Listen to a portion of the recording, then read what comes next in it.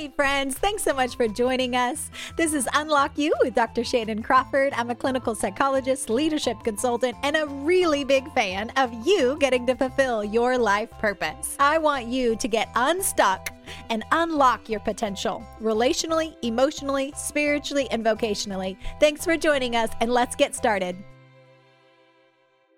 Welcome to Unlock You with Dr. Shannan Crawford. And y'all, I have to brag on just this amazing encounter. So I was serving for Forward, Christian Professional Women, shout out Diane Pattison. And I didn't have a mentor as the mentoring chair of Forward. And they're like, that's not a good thing. We should probably find her one. And so Diane reached out to a personal friend, Shaunti Feldhahn, who became a mentor and a lifelong just hero, shero in my life. I've audio listened to all her books. I'm not a big reader, unfortunately, but huge fan. She's written The Male Factor, which if you haven't read it, ladies in work, you need to read this book. And she wrote For Men Only and For Women Only and countless more. And she's with her book publisher this morning talking about the release of her newest book, which is what we will talk about today. What is the topic, Shaunti, that you would like to share about? I knew you were going to ask me that, Shannon. No, actually, it's still some time away, but the next research project and the next book is on sex and intimacy and marriage, which I think I must be nuts to tackle that topic.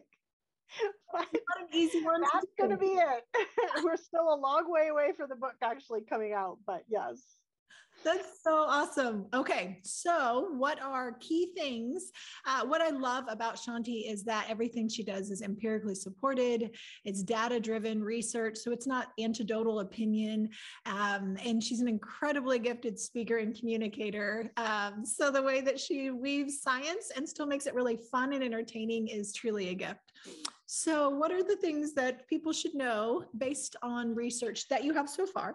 A couple teasers from the sex literature. A little behind the scenes stuff, yes.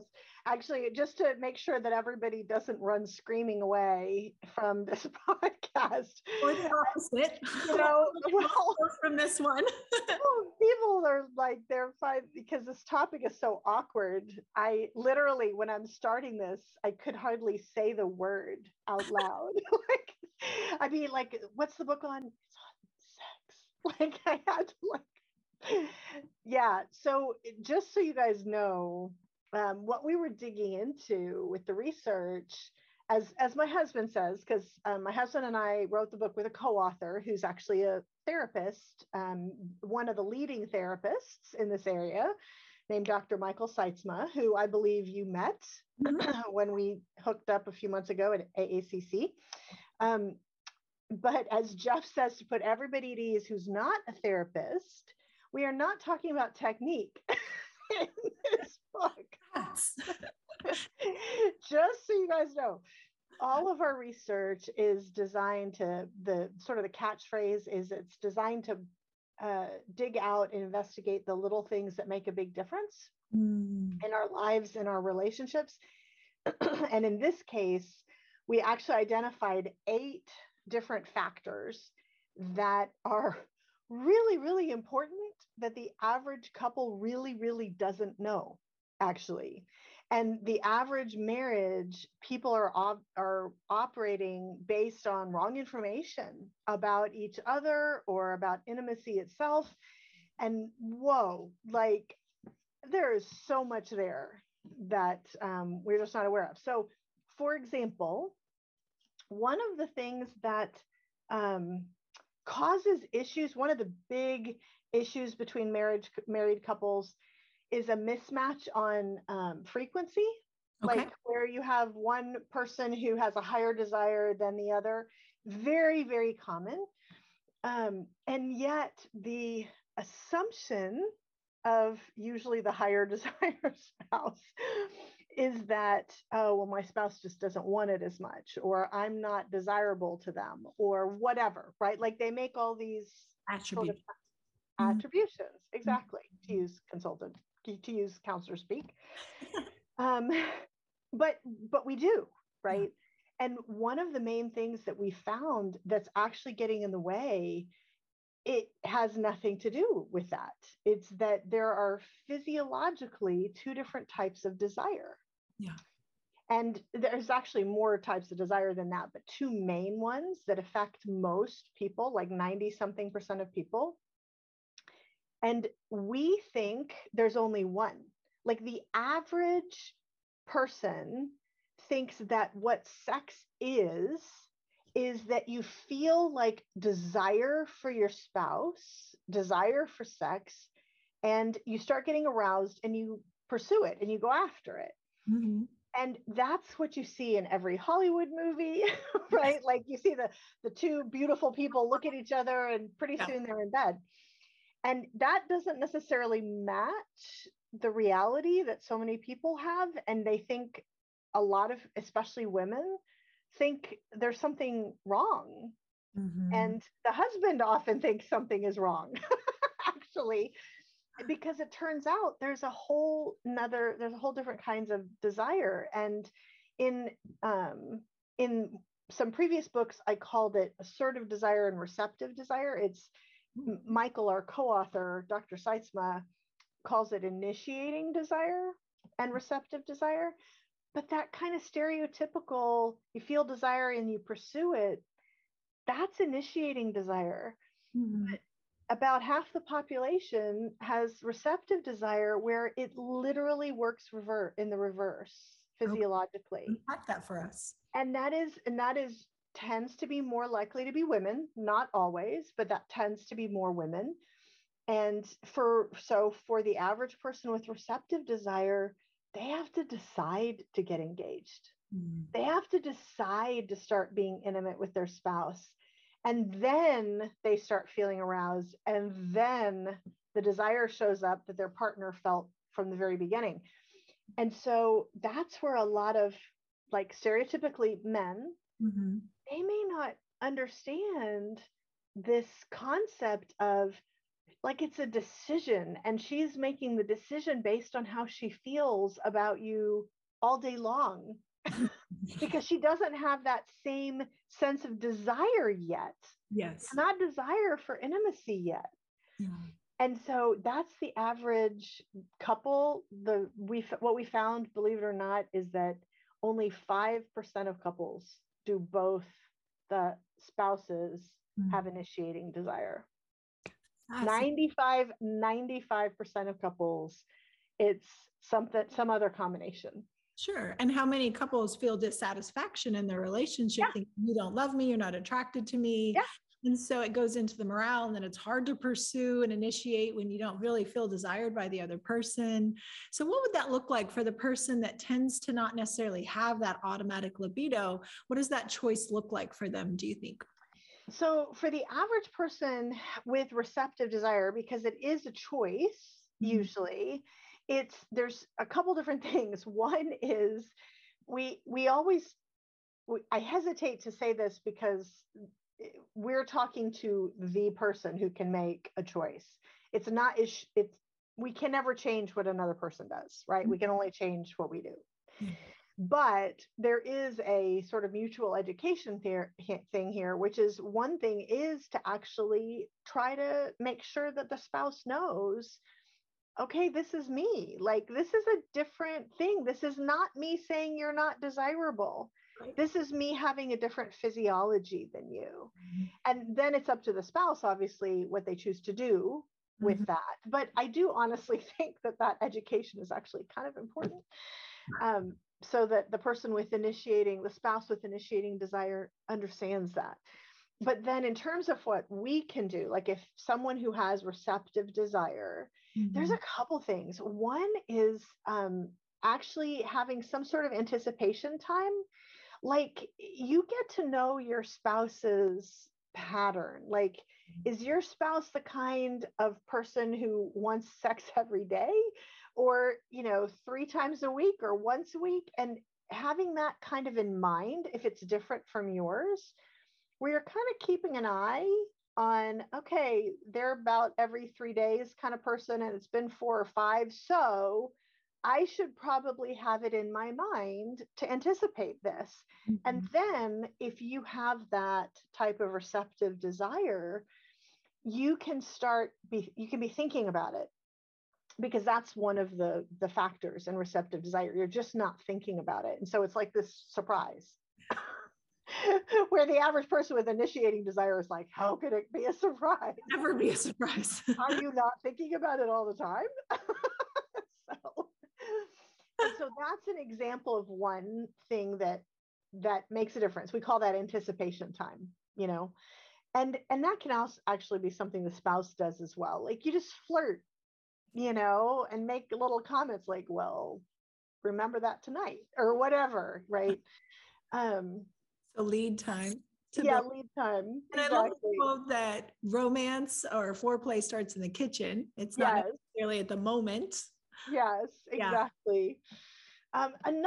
Another thing that actually is really helpful for the receptive desire person to kind of keep in mind is, even if this is out of the blue, and even if they weren't thinking about it ahead of time, and it's like, it seems like, whoa, I wasn't thinking about it. There is in a marriage of goodwill, right? In a marriage where there aren't, big, deep relationship issues, because that's a kind of a different situation. If it's generally a normal marriage with the normal stresses and that kind of thing, to be able to sort of decide to engage and recognize it'll be good for me in a few minutes. Like I'll start feeling this in a few minutes, and recognize that's your physiology. It's the way that you're created. This is not that there's something wrong with you. And so that's a huge piece of it, is kind of embracing how you're made and working with it rather than against it. Because if you don't, then you get into all of these issues that are way more problematic for marriage. Like you get into these patterns where people tend to dive into like a sexless marriage situation, or it's just not happening very much, and there's a loss of intimacy and a loss of connection and all sort of emotional issues that come with that. And that could happen because of either spouse. Actually, obviously, that's not saying it's one person's fault or anything, but just recognizing that with my pattern, if this is you, with my pattern, that it's gonna have to be a choice. And that's okay. And that's the way I'm wired. Yeah. So internal permission for myself and for the other person. Yeah. I think shame can shut people down if they start thinking there is something wrong with me. Oh my gosh, erectile dysfunction or vaginismus. Conditions where my body just isn't responding in the way that I had hoped and the movies portray. And so if we go down that negative shame spiral of what's wrong with me and navel gaze, then it makes it really hard to just emotionally reconnect. Are there things that couples can do to just ground each other while they're waiting for their physiology to still be connecting in a way that helps prime and warm the body up for that interaction? Well, that's part of that anticipation time, right? That's part of that. And that also means that as part of that anticipation time, there has to be something good to anticipate.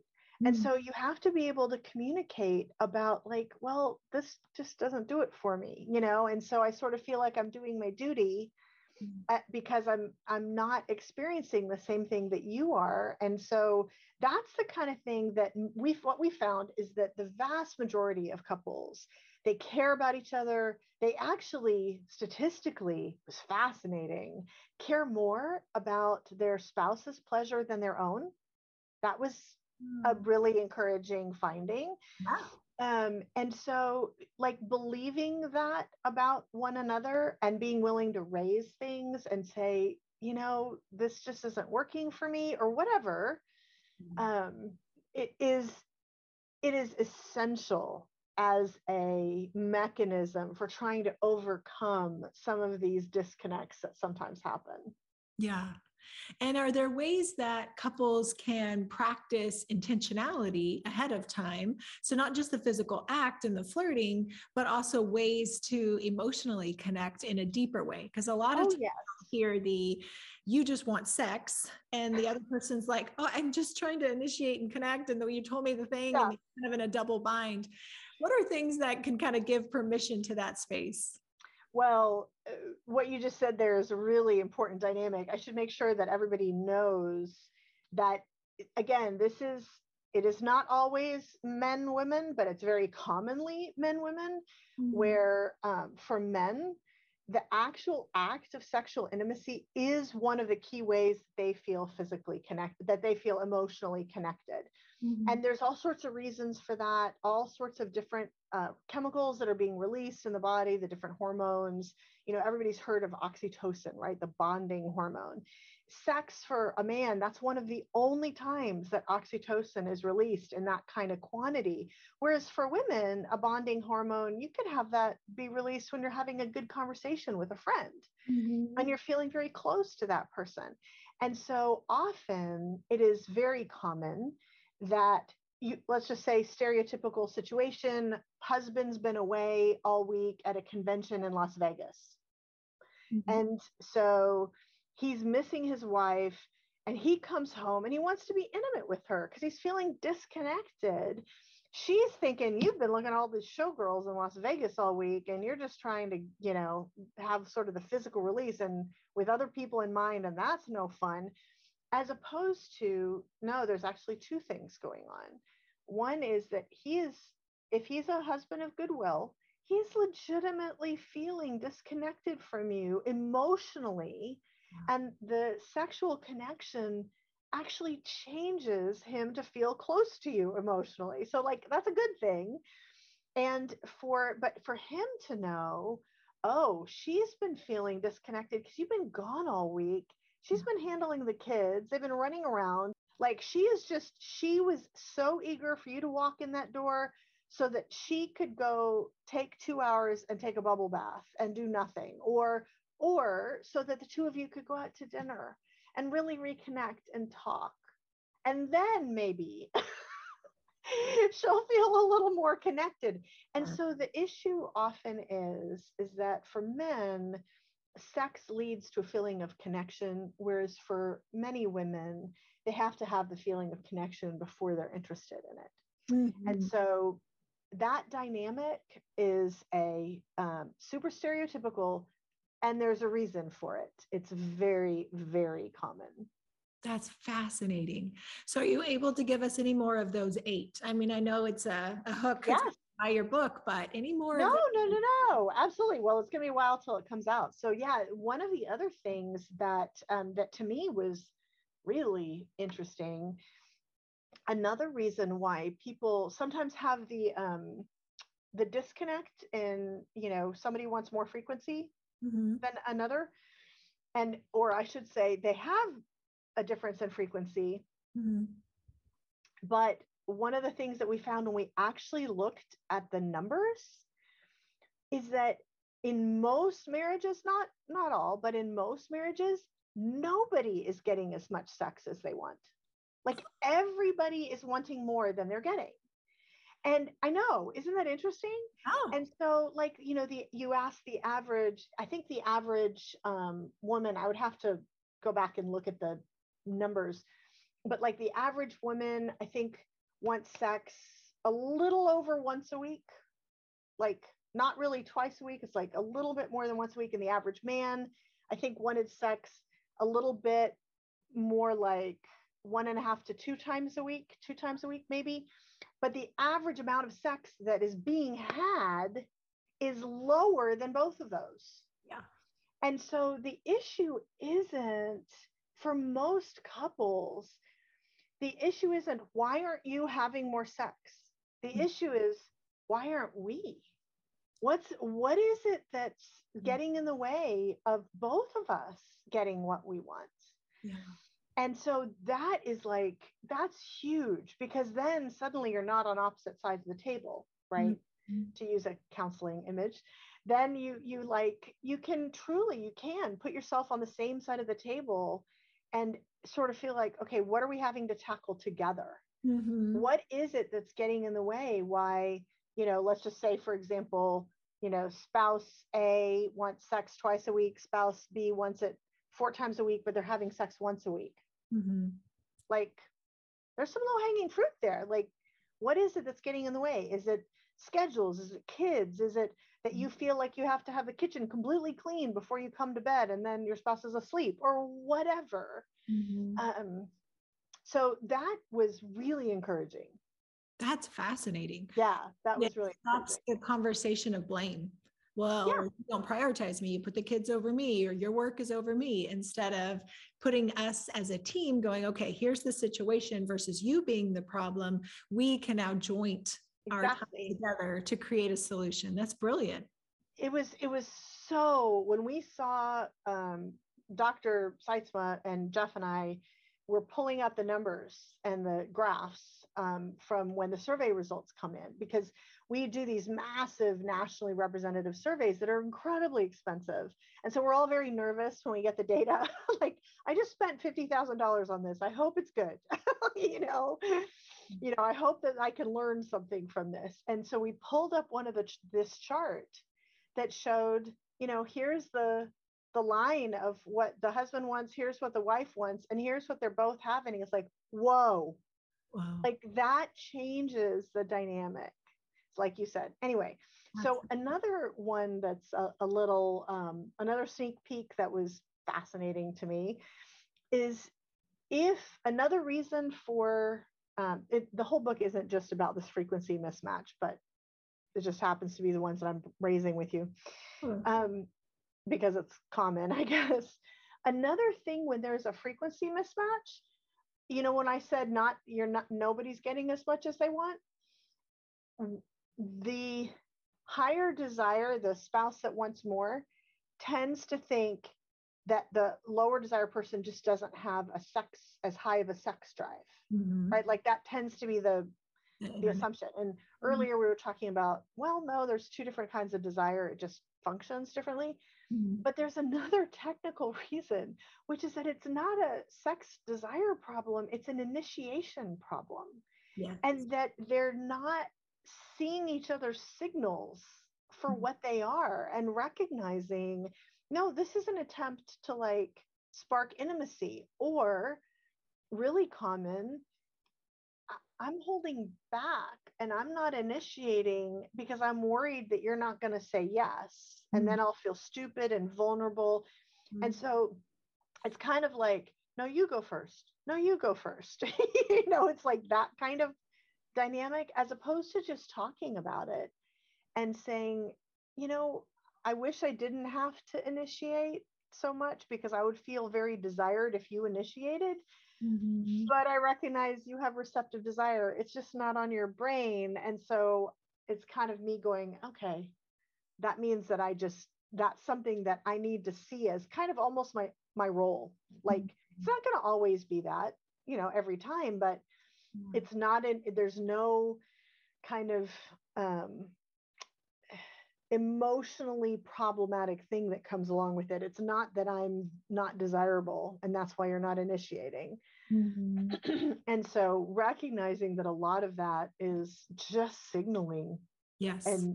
And not seeing it. One of the funniest examples came from a couple that Mike was counseling, where they were really having trouble connecting. And one of the reasons that they discovered was this, that, the initiation signals just weren't being sent or received well. And she was receptive desire, he was initiating desire. So they had that kind of stereotypical relationship. And Mike asked her, well, do you have any signals that it's not that you're initiating, but that you're open? Right? Like, you could be feeling that tonight. And the husband goes, no, she doesn't ever signal. And she's like, last night you were sitting watching the news and I put my hand on your knee. And he's like, that was you initiating? Like, what? And so that's an example of how silly is this? How simple is it? And yet that's what we found with these 8 things, is these are all really simple things. There are bigger issues that get in the way, but we can only cover what affects sort of a common situation for most people. Yeah.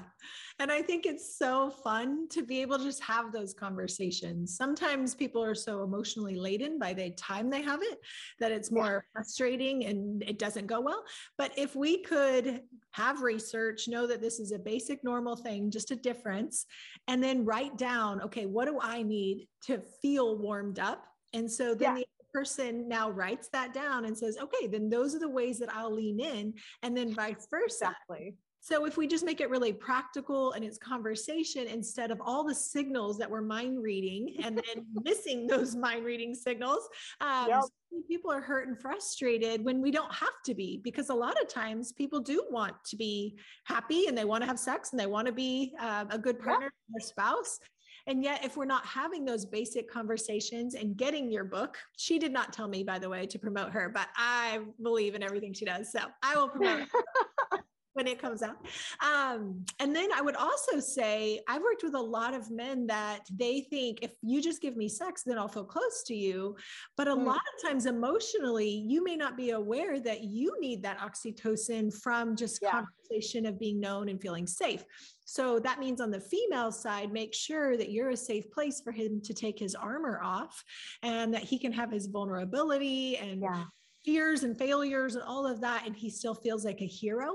And he can feel known and seen without being criticized or mommed or fixed. So many times we blame men for trying to fix women, but women do it as well, because unconsciously we want that man to be, put together and be strong. And sometimes he needs that oxytocin released from just saying, today was really hard.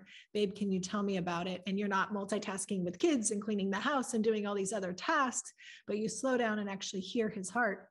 Yeah. And can classically condition each other to lean into the opposite strength. And now we're getting oxytocin in both sides of the relationship, on that connection emotion side as well as the physical. Yeah, I love the way that you put that, Shannon. Truly, the thing that is so challenging, as I've looked at the research really honestly, all my research ever since the beginning, ever since For Women Only, which was 17, 18 years ago. Isn't that crazy? This stuff isn't rocket science. There's so much that we care about each other. I mean, the vast majority of people, we care. We want to connect emotionally and sexually.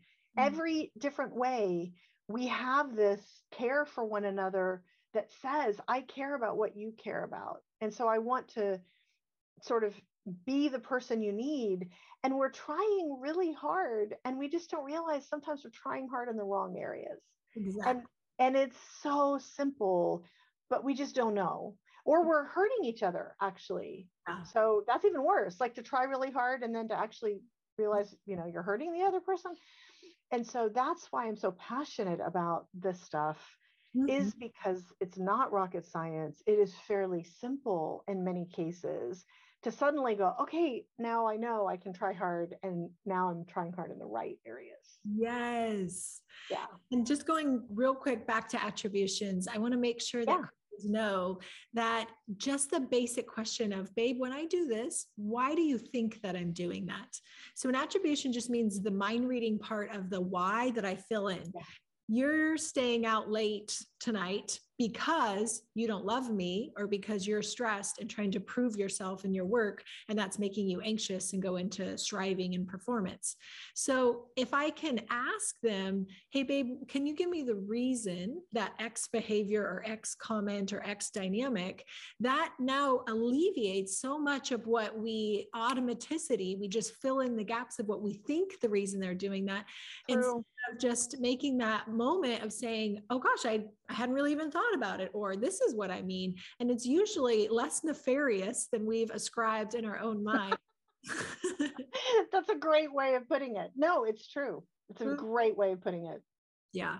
And be careful of self-serving attributions, right? So that bias that if I do it, well, of course I need to, because, and we give ourselves a pass, while our spouse, on the other hand, is not getting the pass. And it's the worst attribution of why you're doing that. And how do you see that with couples when those attributions get haywire?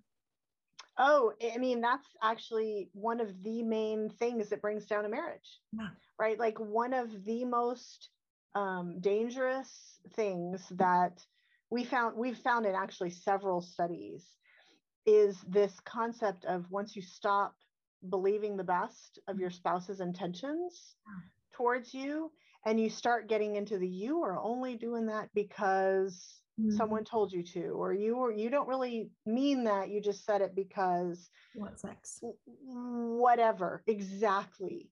Or you don't care about me and the kids anymore, you care more about your work than me.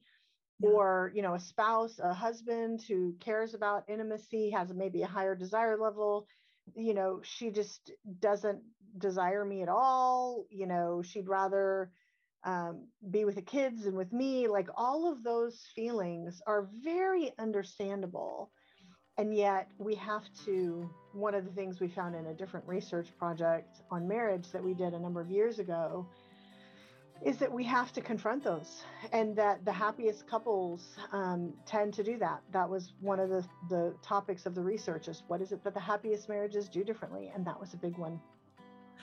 Okay, so I am going to end here because we're going to do another episode, and I want to hear more of your wisdom and jewels. Thank you so much, Shaunti, for being our guest today. And we will have links for your current books, and hopefully we can help promote your future books, and the research and literature. Everything that you're contributing to is amazing. We're so grateful, and the Unlock You community is a big fan.